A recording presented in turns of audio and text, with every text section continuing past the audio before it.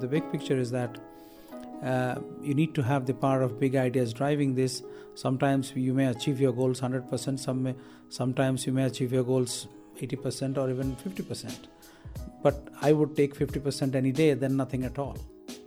When it comes to rolling back climate change and its destructive effects, where do we start?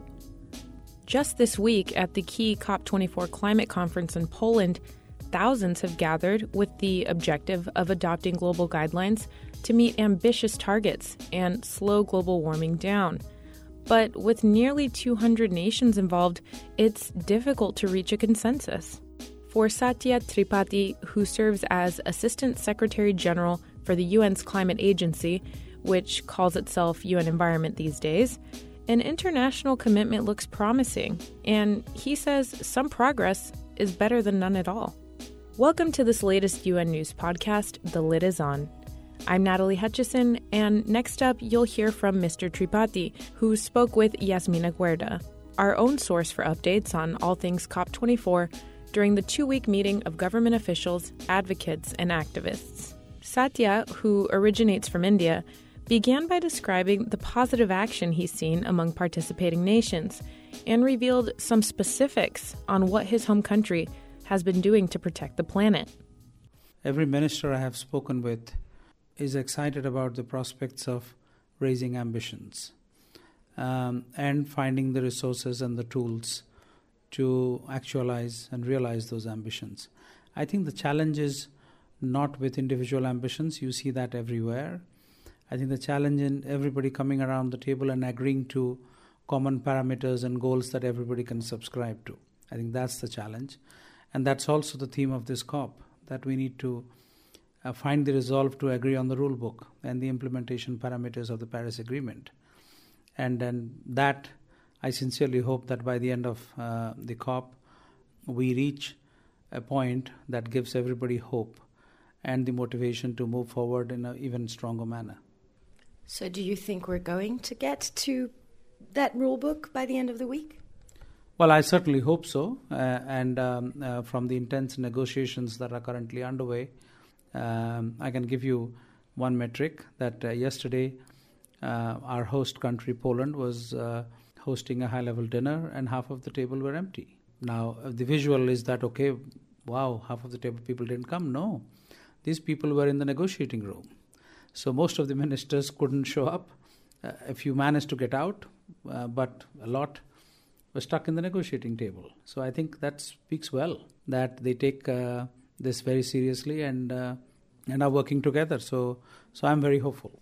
You have been working on sustainable development for years now. Do you find that climate action overall has gained momentum and is now more at the center of everybody's preoccupations? I think in terms of policymakers and the technocrats, I think everybody understands whether it is sustainable development or the climate challenge. But I think where we have failed considerably is in communicating the risks to the people at large, because it really is difficult to comprehend how a problem of such magnitude misses the consciousness of people, because people talk like this is some normal problem. We are in an existential problem where with every passing minute, the possibility of us breaking through and keeping to 2 degrees or 1.5 degrees Celsius is becoming more and more and more difficult. While the policymakers and the technocrats do understand the subject possibly much more better now than was the case decades earlier, it is still not the case with people that matter at the grassroots, because unless people change, it's impossible to meet the climate goals. So that's our challenge and that's our opportunity. So to find new ways to reach out to people and make that point emphatically that this is our common future, this is not a particular country's common future or a particular region's common future, but it is the whole planet's common future, which we are all intrinsically linked to. You represent UN Environment in New York, and you just said at the political level there seems to be a consciousness. Is that true also at UNHQ in the midst of all the other global issues that office, that building has to handle every day? I think I draw inspiration from the Secretary General's statements and engagements around the world. So, yes, there are a lot of priorities for the UN, but I think the Secretary General has made it very clear that this is his topmost priority.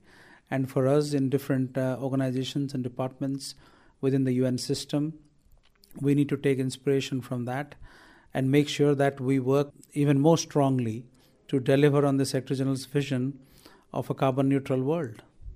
And when you say that we have failed to reach maybe the common individuals, what is a UN environment? What is the UN in general? What can we do to reach them? I think communicating more effectively is as much about the tools as about the message. So we certainly have the tools, and we need to find the message. And I see at UN Environment a very strong communications team that's working very hard to get that message out in very many ways. And we've had some very successful engagement, reaching out to tens of millions of people worldwide. And we'll keep doing that even more strongly with more innovative ideas and engagements. On the practical front, UN Environment is one of the agencies of the United Nations that is actually tangibly supporting projects worldwide to move towards sustainability. Do you have any preferred projects, some initiatives that you'd like to share here? Well, one I would like to particularly mention is what the government of Andhra Pradesh is doing in India. They are working to convert 6 million farmers on 8 million hectares of cropland, which is their entire cropped area in the entire state of 55 million people, to convert them to farming that does not use any synthetic chemical fertilizers or pesticides, which in simpler terms, zero chemical farming. And they have already converted 500,000 farmers. Now come to think of it, organic food is good for health, everybody says that, but very little organic food is available anywhere on the planet. Maybe somewhere in the big cities, but certainly not everywhere. And it costs much more than normal food does. And that's why this is such an empowering program, because here it is mass-produced, zero-chemical agricultural substances, agricultural produces and cereals and vegetables and fruits that everybody has access to at mass market prices. So when everything changes, when it is a system-scale transformation, this state, or in India, will avoid 3 million tons of agricultural chemicals from going into the soil, the water bodies, the tanks, the rivers, the ponds, and the ocean. And mind you, this state has the second largest coastline in India, which is considerable. India has about 7,000 kilometers of coastline. So from every aspect that you can think of, it's proving to be something that can really change the way we live our lives. We had a cabinet-level delegation from Indonesia, which is the fourth largest country in the world, visiting that state soon after. And they saw, and they were very impressed by what they saw, and now they are working to see how they can replicate it in their own country. So I think this is fantastic, and this is very empowering, that the UN's true value is not in how much money it can find from donors and brings to countries that are in need, but in the power of ideas. And in that, I think UN Environment has been singularly successful in bringing the power of ideas, in working with the government in building ambition and pulling together a partnership of empowered institutions worldwide in support of the government, which hasn't really required money. And the beauty is that in this is that the government really appreciates what they're not looking for resources. And a lot of these countries like India don't need resources, they don't want resources. What they want is an empowered partnership where there is dignity, not charity.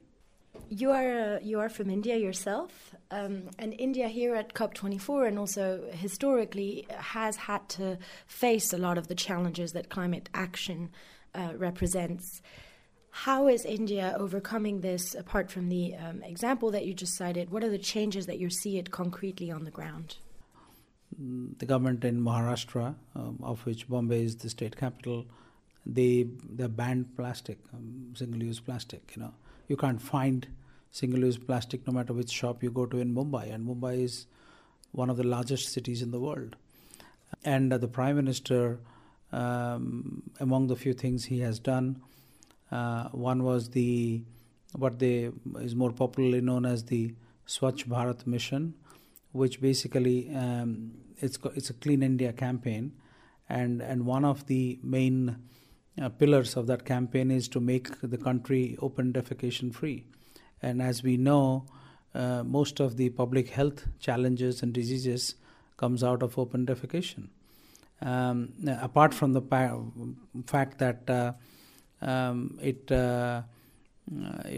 also results in the loss of dignity for a lot of people that don't have the opportunity of using a proper toilet, but it's also a public health hazard, and it costs billions of dollars to developing countries worldwide.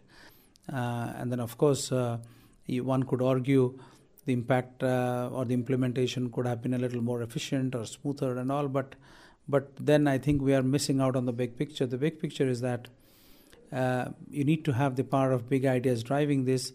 Sometimes you may achieve your goals 100%, sometimes you may achieve your goals 80% or even 50%. But I would take 50% any day than nothing at all. And the Prime Minister announced that India will do away with single-use plastic by 2022, which is a huge announcement, for the simple reason that it's home to 1.3 billion people.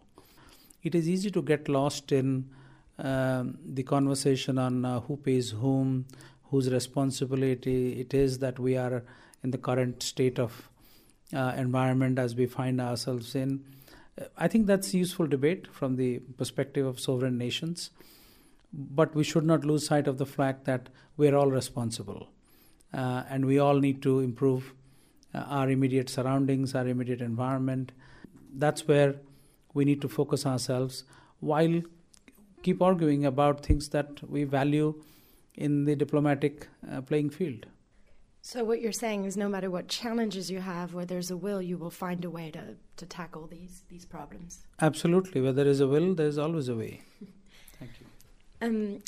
A lot of countries here have a concern over this energy transition that is being required in climate action. What is the UN's sort of recommendation in facing this problem in transition from a human perspective for the economy? Well, I think we have the tools. We just need to find the resources to make those tools effective and within the reach of those that need it the most. And in this, private finance is going to play a huge role in making those resources available to those that need it the most.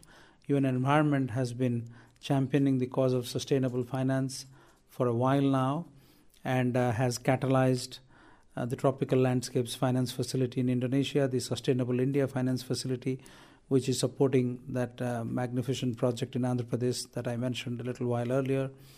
And private finance is limitless, unlike public finance. And it can all be unlocked with a little bit of public finance being made available either in the shape of counter guarantees or blended finance, as it is more popularly called now, and the same public amount of public finance can actually go 10 times the distance by bringing the public and the private aspects of finance together and working hand in hand in support of those that need the resources the most. Because ultimately, it's a question of ambition, it's a question of tools, both of which are not lacking. And neither are the resources. We just have to look in the right places. Thank you. You've been listening to the Lit Is On podcast with the UN's Satya Tripathi and my colleague Yasmina Guerda of UN News. From UN headquarters in New York, I'm Natalie Hutchison. Thanks for listening.